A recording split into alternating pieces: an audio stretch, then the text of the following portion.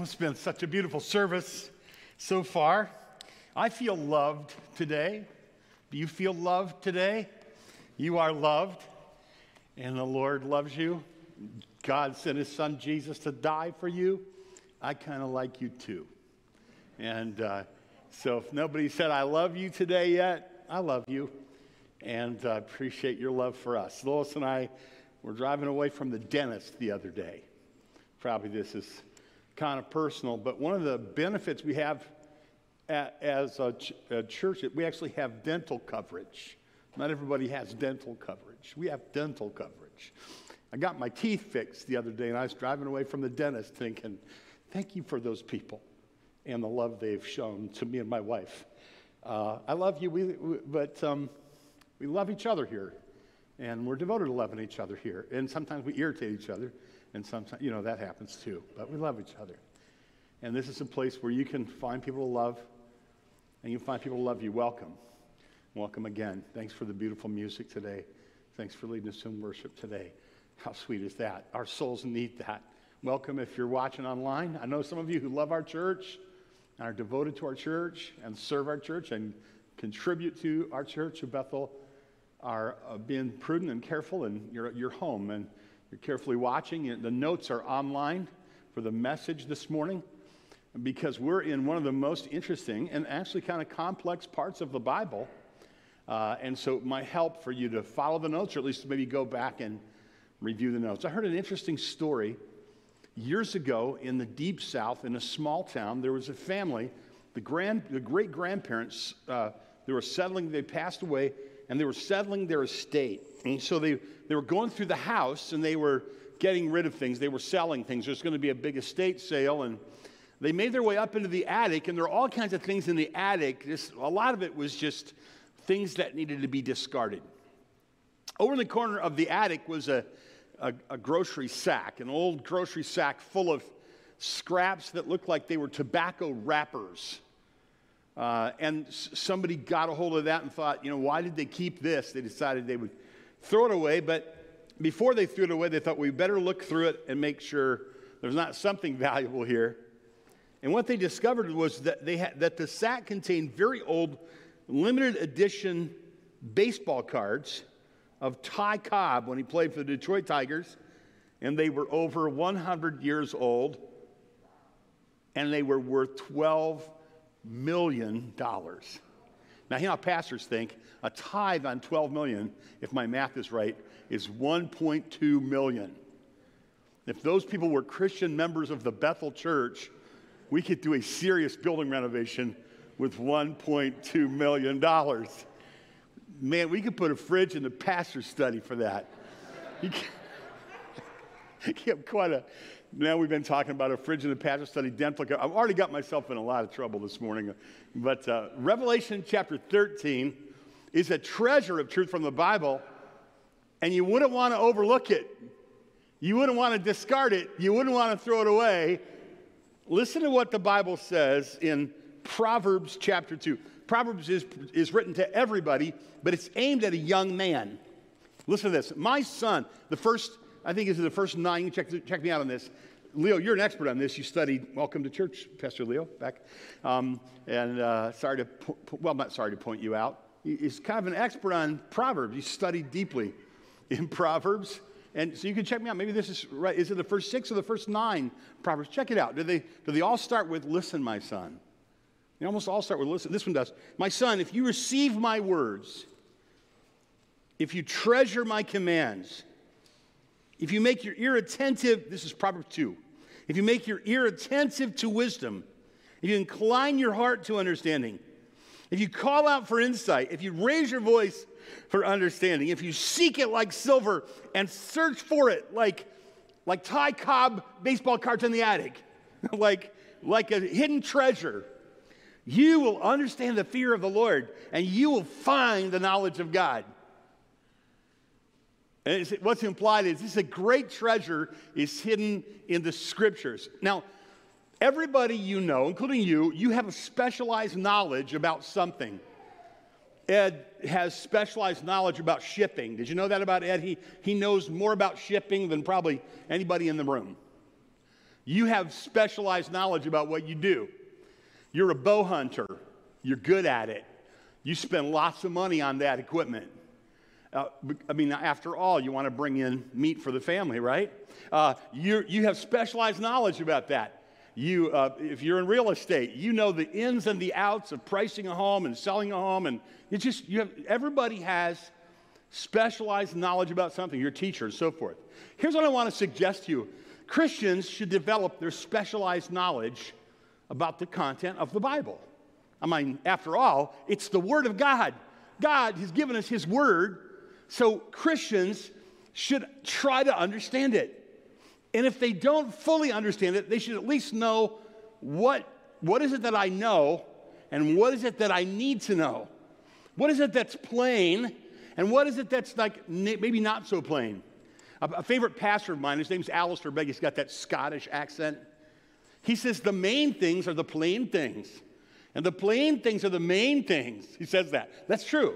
The main things are the plain things. The plain things are the main things.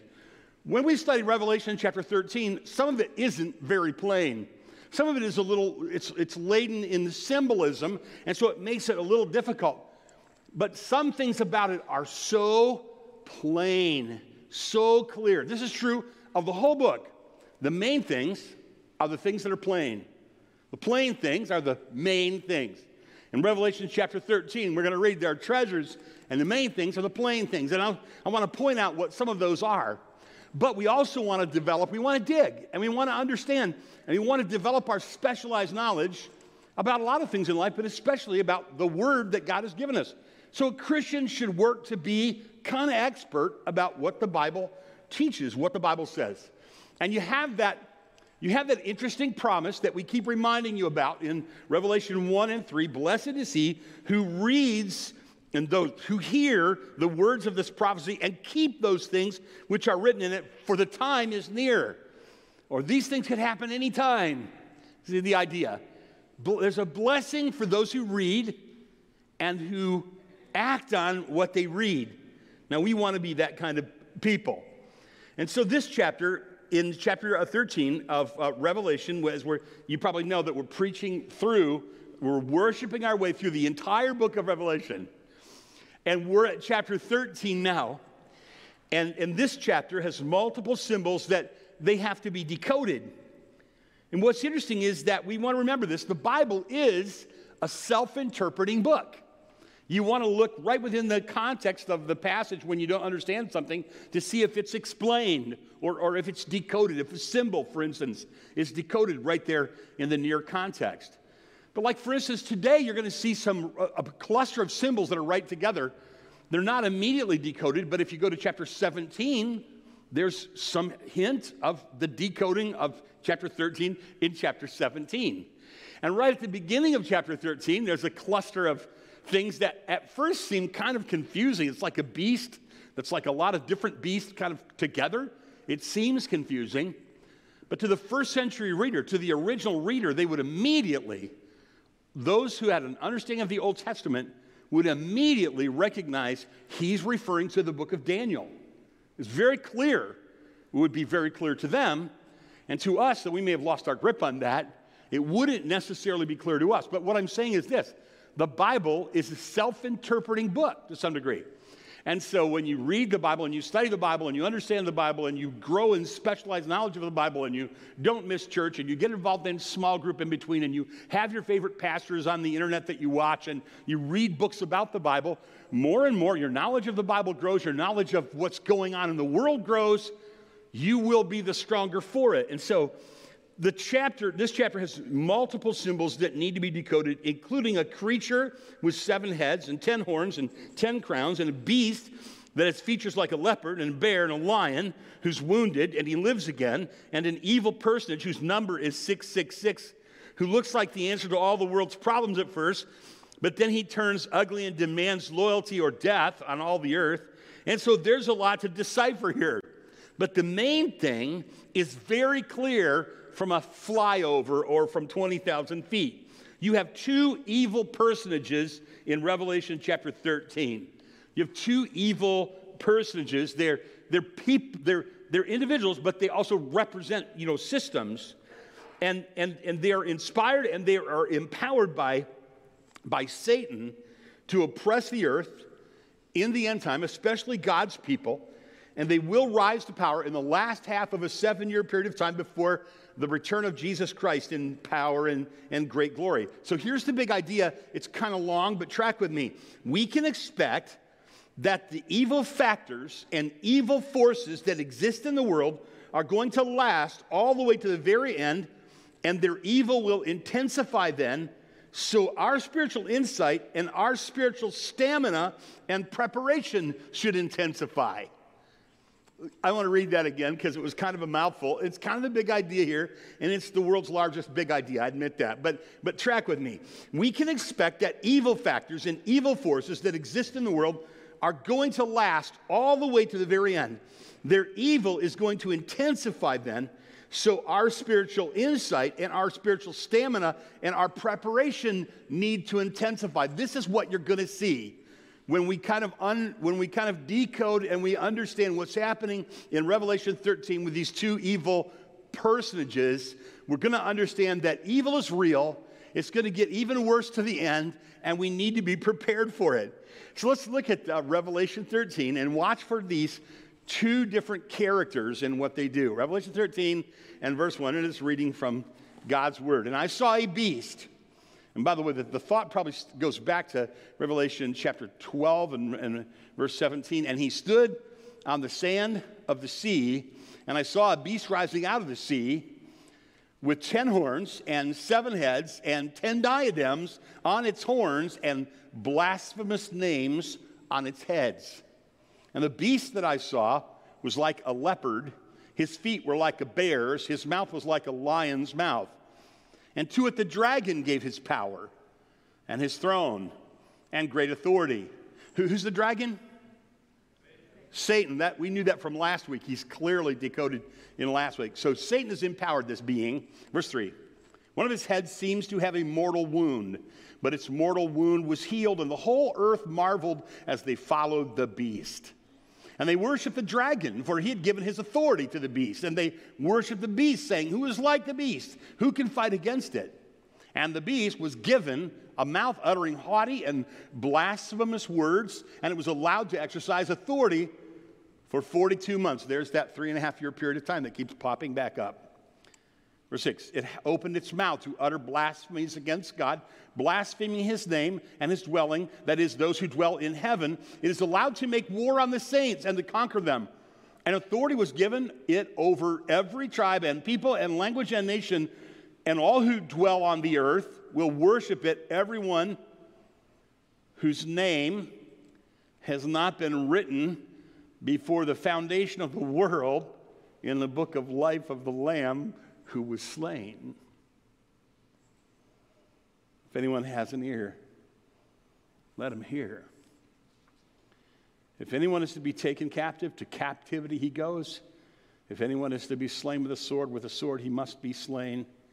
Here's a call for the endurance and faith of the saints.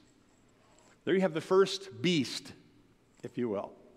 Let's look at the second one. And then I saw another beast, another of the same kind is the idea. Another beast rising out of the earth. It had 2 horns like a lamb, and it spoke like a dragon.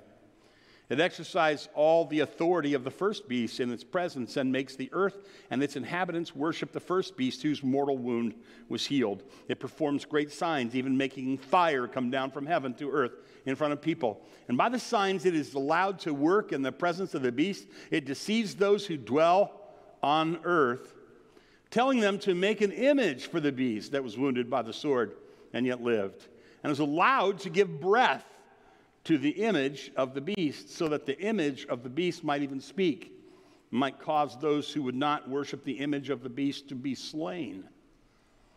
Also, it causes all, both small and great, both rich and poor, both free and slave, to be marked on the right hand or the forehead, so that no one can buy or sell unless he has the mark, that is, the name of the beast or the number of its name. Now, notice the end of verse 10, it said, here is a call for endurance. Look at verse 18. This is a call for wisdom. Let the one who has understanding calculate the number of the beast. It is the number of a man. It is the number of a man. Is the number 666. You're like, I know what you're thinking. You're thinking, it's about time we got to this in church. I've always wondered about this. People love to speculate about 666. People from Michigan think that it's Woody Hayes. If you're old, you got that. Like 3 older people like, I remember Woody Hayes. Yeah. But it's a beast from the sea. Let me tell you 7 things about it. Number 1, the beast is the Antichrist.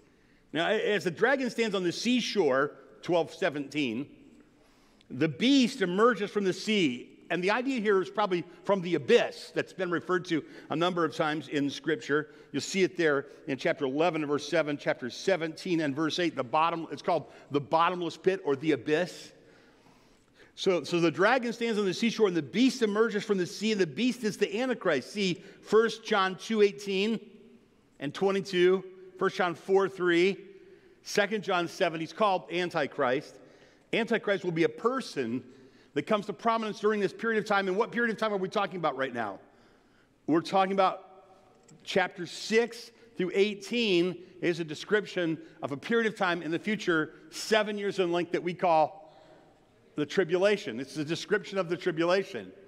Now some people say, no, it's a description of history. Well, it certainly probably is that. It probably does have within it, some people say they have an idealist view of Revelation. Their view of Revelation is this is just descriptive of things that happen all throughout the church age. I would kind of say, well, it certainly is that. Some have a historicist view. They say, no, this is all stuff that happened before the fall of Jerusalem. And I would say the fall of Jerusalem was a major initial sign. But my belief is, and I think maybe most Christians do believe, that Revelation is that much more of it is future than just the very end. And this is future. This is primarily future, even though it has roots in the past. So in other words, this is going to happen later. It's going to happen in this 7-year period of time. The Antichrist will be a person that comes to prominence during this time. In 2 Thessalonians chapter 2, verses 3 through 12, he's called the man of lawlessness, and we can learn a little bit more about him. If you compare this passage with Daniel chapter 7, and it's clear that you should, the passages later in Revelation, you also see that it represents a future individual, but also a world power that wages war against the Lamb and against the people of God. Those that are familiar with the Old Testament book of Daniel, like the first century people that received this initial vision or this initial letter that was from a vision from John, the original readers would immediately have seen the connection between this description and the 4 beasts in the prophecy of Daniel chapter 7, which would really be hard to forget because you have these beasts, and they're listed here. That's in verse 2. This would immediately have called their attention to the prophecy in Daniel chapter 7. So in Daniel chapter 2, you have a prophecy with an image, and the image is, remember, it has a gold head. Remember reading this? What it does is it primarily gives a list of what's going to happen in terms of the rise of world powers. So it's kind of fascinating to read about an image in Daniel chapter 2 that tells about the Babylonian kind of world dominance, and then the Medo-Persian, and then the Grecian, and then the Roman, and this is what happens in history. In other words, the Bible tells history ahead of time. We call it prophecy. And Daniel chapter 2 does that by this image. But in Daniel chapter 7, it does it with these beasts, and these are the beasts that are referred to here. So the people reading this would go, oh, I see, this is connected somehow with these world-dominating powers. In the end, there will be an expression of these same world-dominating powers that are blasphemous, that hate God, that will be against God and against the things of God. These beasts are symbolic of kingdoms. Earlier in Daniel chapter 2, you see those world empires symbolized by that great statue. In the book of Daniel, predicted these empires would rise before, and that's history ahead of time. So the beast represents the cruelty and the cunning. This beast represents the cruelty and the cunning of all those beasts before it, which included, according to the scriptures there, Egypt and Assyria and Babylon and Persia and Greece and Rome. And their successors, the 10 horns and the 7 heads, mirror those of the dragon. In other words, this beast looks kind of like the dragon that you saw in chapter 12. There's a similarity there, and we're going to see later on, because this beast is probably possessed by Satan. You've heard about being demon-possessed, so imagine being Satan-possessed. So he's empowered by Satan. John Wolford wrote an interesting book on Revelation. In it, he says, the heads represent successive world rulers, and the horns, with crowns, represent kings who reign simultaneously during the final phase of the revived Roman Empire. So I don't want to confuse you here, but in that Daniel chapter 2 prophecy, it's interesting because you have this kind of image that's the golden head, but when it gets down to the toes, it has the legs that represent the Roman Empire, but then it has these 10 toes that are implied a future version of the Roman Empire. So in the end time, it's like there's a lot of speculation, a lot of study about this. There's a kind of a revived Roman Empire or world-dominating powers that kind of have their history or roots in the Roman system. Some people suggest, it's probably not too far-fetched, that it was the Roman political system that began to elect its own rulers, and the Western powers that elect their own rulers that have that similar Roman law and Roman systems. They may be what's referred to here, but remember this: so the main thing is the plain thing. The plain thing is the main thing. What is being said? There is this beast, the Antichrist, that's going to come out of this political system. That's the first thing. The second thing is the beast is a powerful, evil, composite representative of all the godless, evil empires before it. There's verse 2. The beast I saw was like a leopard, feet like bears, mouth like a lion's mouth. And if you think that through, it's almost as if when Daniel describes it, you have a reverse of the order. And then when John describes it, he reverses the order almost because Daniel is looking forward into the future and John is looking backward into the past. And it follows that precise order. And to it, the dragon gave his power. Who's the dragon? Satan. Satan has empowered and his throne and authority. So Satan empowers the beast. So this person, during the tribulation, is going to be representative of this system, the godless pagan system, and empowered by the devil. The Apostle John's looking back. Think about this just for a minute before we go on. It's astounding that the rise and fall of world empires was predicted hundreds of years before it happened in the Bible. Did you know that? The rise and fall of world empires that didn't exist yet was predicted hundreds of years before they existed in the Bible.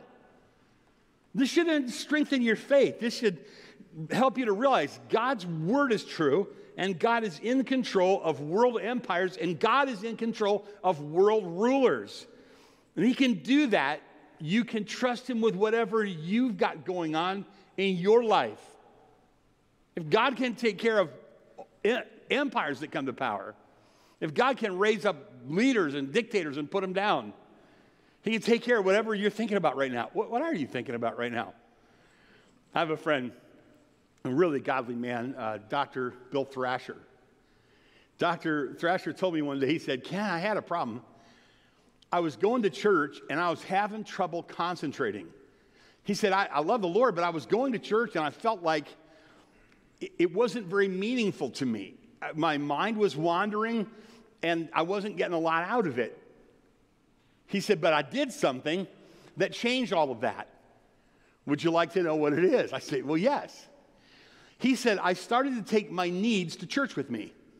He said, through the week, I would think of my 3 greatest needs, or my 3 greatest problems, or my 3 greatest questions, and I would take them to church with me.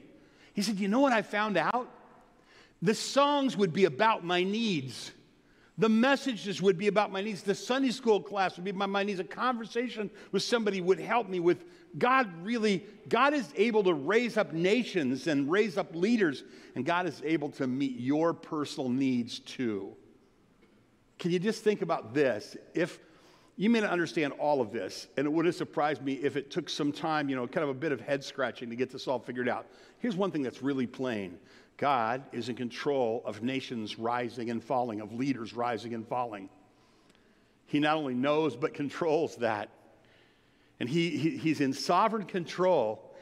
And so it should encourage us to realize that we can take our needs to him. Look at the third thing about the beast. The beast was going to be wounded. Verse 3 says this, or killed. And he's going to come back to life or survive. What we're going to see is that the beast is a real person who's resurrected or appeared to die and come back to life, but also a representative person represents an empire. Look at verse 3. One of its heads seemed to have a mortal wound, but its mortal wound was healed, and the whole earth marveled as they followed the beast. This isn't the only place in the Bible that talks about this. The Bible talks about this 5 different times. This false Christ, this Antichrist, is going to die or appear to die and come to life, or appear to come to life in a kind of a fake resurrection. You know this is true if you study the Bible and if you pay attention to the things of God, that Satan has a counterfeit for every beautiful thing that God has. Every time he can, he will counterfeit what's real. And through this passage, you see that counterfeit God is Satan, and the counterfeit Christ is the Antichrist. And a little bit later, we'll see the counterfeit Holy Spirit is the false prophet, but now I'm getting ahead of myself. The beast is wounded and killed, but he survives. And this is mentioned 3 times in John, 5 times in Scripture.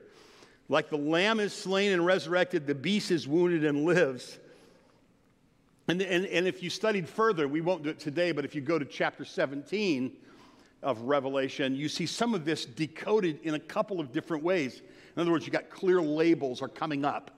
In Revelation 17, 2 really clear labels are coming up, which always kind of helps because, you know, you want to get the 30,000-foot flyover of a passage of Scripture and say, okay, I get the big idea, but what about this? What about this? This I know. What don't I? What do I need to know?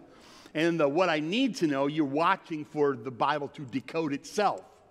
And where it does that, then that's kind of money. Oh, okay, I see that. The Bible has explained itself. Going to do that in Revelation 17. But this death by his sword most likely refers to a person resurrected or a fake resurrection by Satan, drawing from the abyss one who's had the appearance to be dead and deceived. So Bible scholars argue about whether it's actually God allowing this person to come back to life or whether it's a fake, because the Bible isn't really plain about that. This causes great wonder, and it deceives the people who are following this dictator. And so this Antichrist, when he rises, is going to be attractive, charismatic, interesting, solving major world problems. And I think if you've lived long enough and paid attention, you see people are fickle. We're gullible. We're easy sometimes to persuade. You're going to see the whole world is persuaded initially by this Antichrist. So the beast in Revelation 13, 1 through 10, that we're talking about right now, is both an empire and an emperor, both a kingdom and a king. And the second beast is an individual, clearly, when we're going to read about in verses 11 through 18, and it's clearly an individual. This would indicate to me that the first beast in verses 1 through 10 is also an individual, or it wouldn't make sense. So it is an individual, but it represents a kingdom. Am I making sense? And the Antichrist is. So the beast is killed and survives.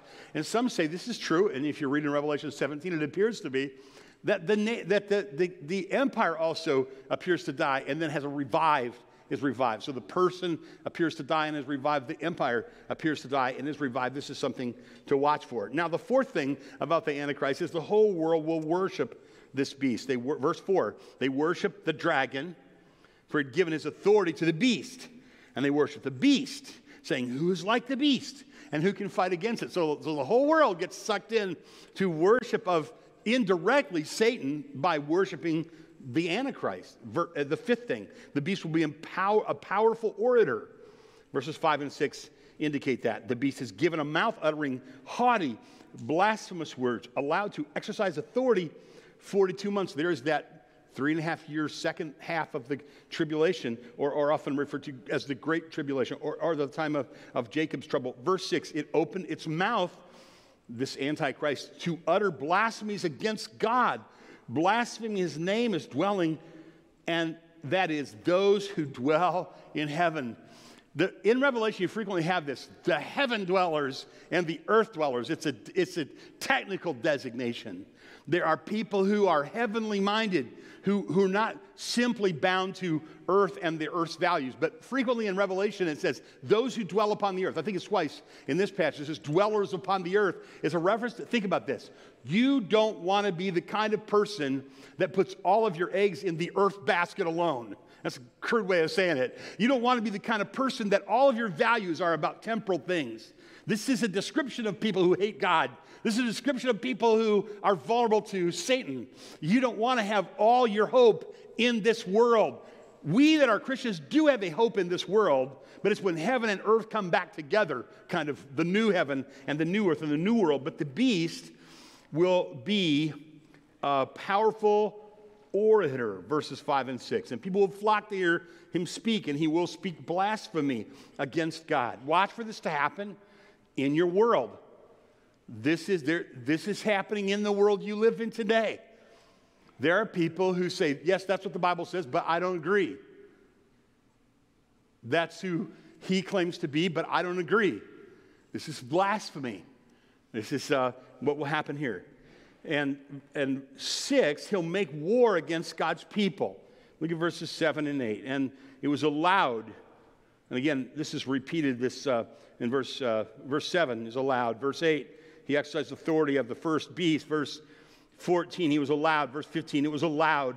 And this is a reference to the false prophet. But the point being that throughout the passage, it's a reference to God's overarching sovereignty. God sometimes allows evil things to happen, and then he weaves them into his purposes. Are you with me? God sometimes allows evil things to happen, but he weaves them into his beautiful purposes. Sometimes we'll see that right away.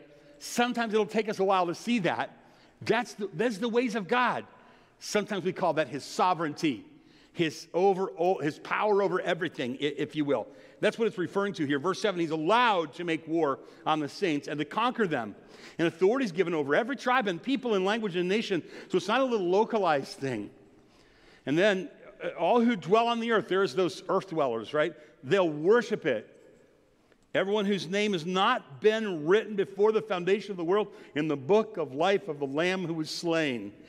Do you know the New Testament says that 7 refers to this book of life of the Lamb who is slain 7 different times? Let's talk about that just for a minute. Have you ever noticed that there are passages of Scripture that appear to teach that God has chosen those who would believe ahead of time? How many of you have noticed that? Raise your hand if you've noticed that in the Bible. Okay? How many of you feel like you completely understand all those passages? You have a full understanding of all those passages? Raise your hand. It's like nobody wants to say that, because there's some mystery to that. Because the Bible teaches human responsibility, doesn't it? That you pray for people to be saved, that you plead with them to be saved, that you must choose, to be saved. And yet, the Bible does teach this. What do these election passages mean? What do these predestination passages mean? Well, we're not going to untangle that today, but this is one of them. Let me make a note. This is one of them where it says, your name written in the Lamb's book of life before the foundation of the world. This is just one of them you have to deal with. Some say, well, it's just simple. The way I understand it is according to prescience. He knew ahead of time, therefore he chose those he knew ahead of time. I wouldn't hold to that view, but some hold to that view. Some say, no, it's not about individuals, it's about groups. I don't think all the passages work if you're talking about groups, but some people believe that. But here's what I would suggest. Don't decide what the Bible says about that based on how you feel or what you think or your own human logic. Study the passages themselves so that you have an understanding of the full scope of Scripture. This is one of those passages. Let's just say this. Can we not all agree this is the high point of this passage today? The rest of it is pretty ugly. You've got this demonic beast that's filled with Satan doing terrible things to God's people. And then later on he has a henchman that's also very powerful and very charismatic, drawing people to worship him. If you're looking for any hope in this passage, the way it's kind of broken up, this is it. But wait, there's a group of people, and God has a record of those people, and those people are his people, and those people are safe people. Those are God's people right there. And I would say, be God's people.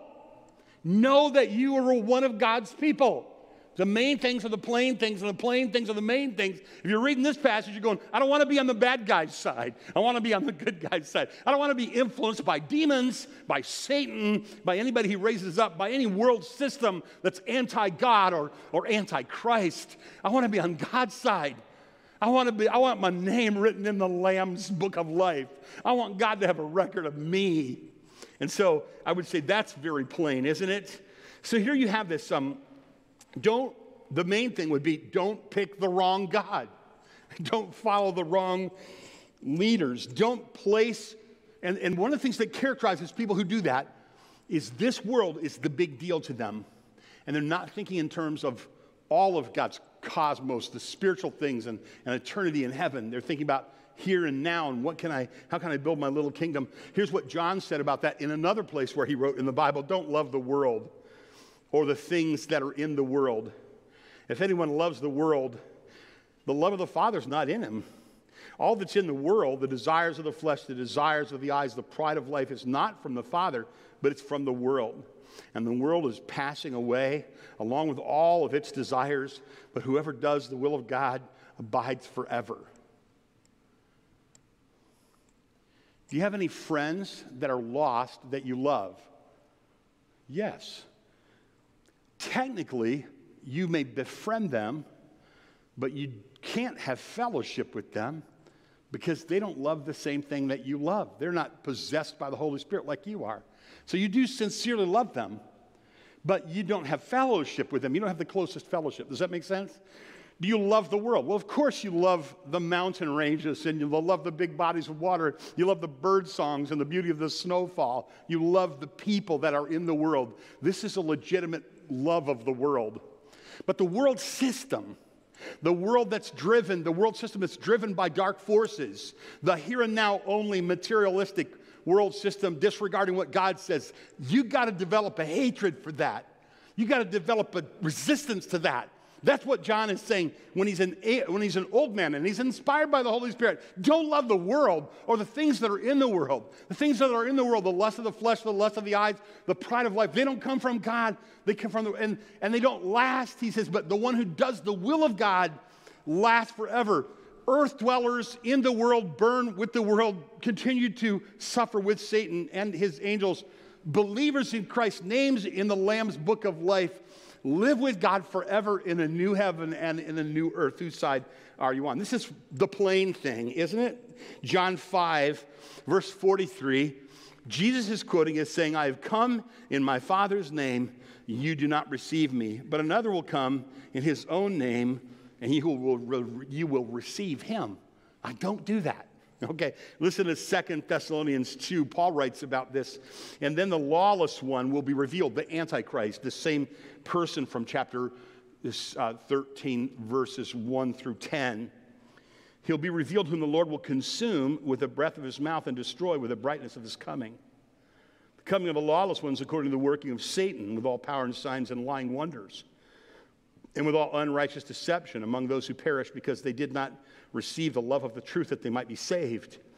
For this reason, God will send them a strong delusion. They will believe a lie, and they may be condemned who did not believe the truth but had pleasure in unrighteousness. Can you see the stark contrast here? You have the earth dweller who's going to be sucked into following people who are animated by Satan and demons, the system of the world. And then you have the one with his name written in the Lamb's book of life, the child of God, who's filled with the Holy Spirit, who loves the things of God. Like right here and right now, what the most important thing would be to say, God, I want to follow you. I love you. I trust you. I believe in you. Forgive my sins. Make me your child. And then there is that perseverance, that safety. Seventh thing about the Antichrist is God's people must be prepared to suffer and die. So these are the 7 things. Let me just review them real quickly for you in verses 1 through 10. The beast is the Antichrist. The beast is a powerful, evil, composite representative of godless, evil empire, sin of Satan. The beast is wounded and killed, but he survives. In other words, there's going to be some supernatural activity that causes people to believe. And then the whole world will worship the beast, verse 4, and the beast will be a powerful orator, verses 5 and 6, and the beast will make war with God's people, verses 7 and 8, and some of God's people on earth at that time will suffer, and some of them will die, and they're not to create an armed resistance. This is the idea. Look what it says. If anyone has an ear to hear, let him hear. Some people believe the church is raptured before the tribulation. Have you heard this? And some people believe the church goes through the tribulation. Good people on both sides of that. Those who believe the church is raptured before the tribulation will sometimes refer to this. Let everyone who has an ear to hear, let him hear. What do you want to say after that? Whoever has an ear to hear, let him hear. You almost hear this phrase, what the Spirit says to the churches, because that's what it says in chapter 2 and 3 over and over again. Here it doesn't say that. There's an argument from silence. The church is absent. It's not referred to by that name all through the tribulation. Some of you said, one of the best ways to deal with the tribulation is like, don't be here, get raptured first. If the rapture is after the tribulation, let's have an agreement that we're going to be faithful to God during that time. This is what it says right here. If anyone is to be taken captive, to captivity he goes. If anyone is to be slain with a sword he'll be slain. I think what it's saying is some of you need to be prepared to suffer and you need to be prepared to die. Let me ask you a question.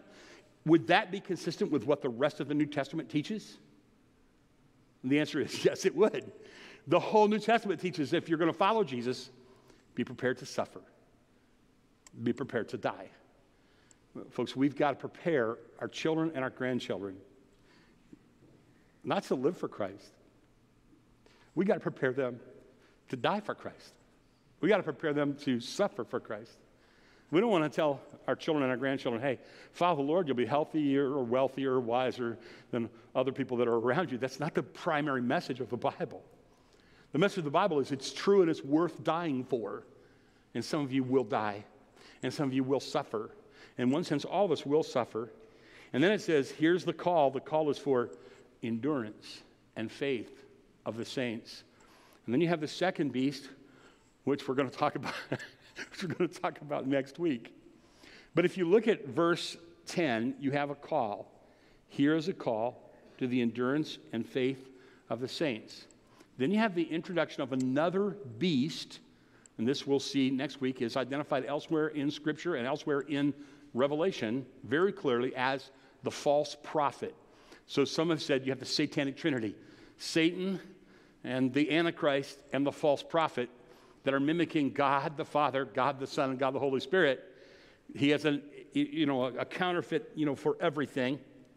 I was in Kentucky, and I was going through a deep personal trial, and probably one of the most painful personal trials I've ever been through. And I hiked out on the mountain one day to pray, to ask the Lord, please tell me what's going to happen in my future. My future was really uncertain. I didn't have any income. I didn't have any insurance. I didn't have any confidence I'd ever get to be a pastor again, which is what I've done all of my life. And I was driving this old Jeep that had 260,000 miles on it, which is the only car that I personally owned. And I wondered what God was going to do. So I went hiking out on the mountain, and I prayed, God, show me, how should I pray? Should I pray, send me to a church? Or should I pray, help me to be an itinerant preacher? Or are you going to kill me? Are you done with me, Lord? I mean, you have every right to be done with me if you want to be done with me. And I've had a good run. I got to be a pastor almost 40 years at that time. He didn't owe me anything. He could say, this is the end of your life. People younger than me have gotten cancer and died, faithful Christians. So I remember being on the mountain that day and praying, God, how should I even pray? Should I pray, give me a church? Should I pray, make me successful? Should I pray, help me be an itinerant preacher? What do I do? I really feel like God spoke to my heart, and he said, just tell me that you'll be willing to do whatever I tell you to do, that you'll be willing to go wherever I tell you to go, even if it means that you suffer or even if it means that you die. And I remember thinking, okay, that helps me, but you're going to have to help me. You're going to have to strengthen me. I want to tell you right now, God only knows what's going to happen in your future. But what he said in his word is it's going to involve some suffering for righteousness' sake. And your prayer should be, strengthen me to be faithful even if I suffer. Strengthen me to be faithful even if I die. Strengthen me to see beyond this life into the next life where God has promised that he will reward us with peace throughout eternity and the presence of the Lord.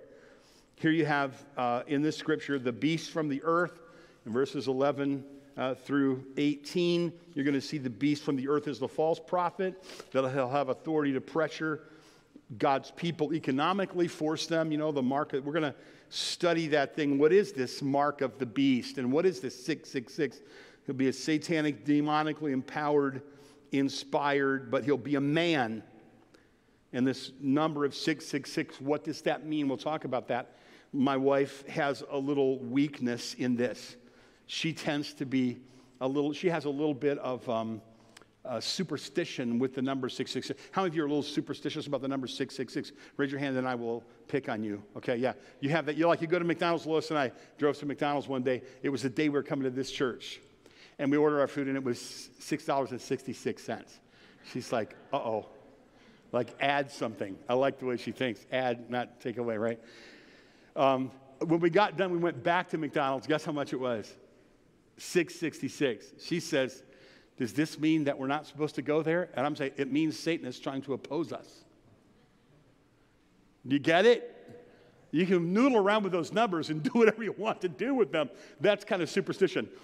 I want to teach you next week why the Bible teaches not superstition. Now, when Lois goes to McDonald's and her order is $6.66 and she adds a pie and brings it home, I just brew coffee and I drink the coffee and eat the pie and I'm all happy. And I want you to be happy too. And we'll explain that to you next week. And I promise not to pick on Lois next week. But for those of you that are given to speculation or sensationalism or superstition about 666, remember this. The main thing is the plain thing. The plain thing is the main thing. And there's something that's very plain about that 666 mark of the beast thing. But we're going to talk about it next week. Let me share some really practical things I'd like you to think about. Can I suggest that you do this week, that you pray to God? And that you pray whatever the Lord leads you to pray. But can I make a suggestion that you pray three things? God, give me understanding. Give me understanding. You're going to see in verse 18 at the end of the passage we're going to discuss next week, it says, this is a call for wisdom. Let the one who has understanding calculate the number of the beast. Understand what I'm talking about here? And can I suggest to you that the two calls in this passage, the one in verse 10 is repeated in 14:12. Here's a call for the endurance of the saints. Isn't that interesting? That they would keep the commands of God and have faith in Jesus. There's a call for you to endure 2 times on both ends of this. And there's a call for you to understand. Can I suggest this? Your endurance will often depend on your understanding. If you have a specialized knowledge about the Bible, if you study your Bible, if you understand your Bible, what the scriptures are saying, you will be strengthened to endure what God has you go through. So ask him to give you understanding and ask him to give you a hatred for evil.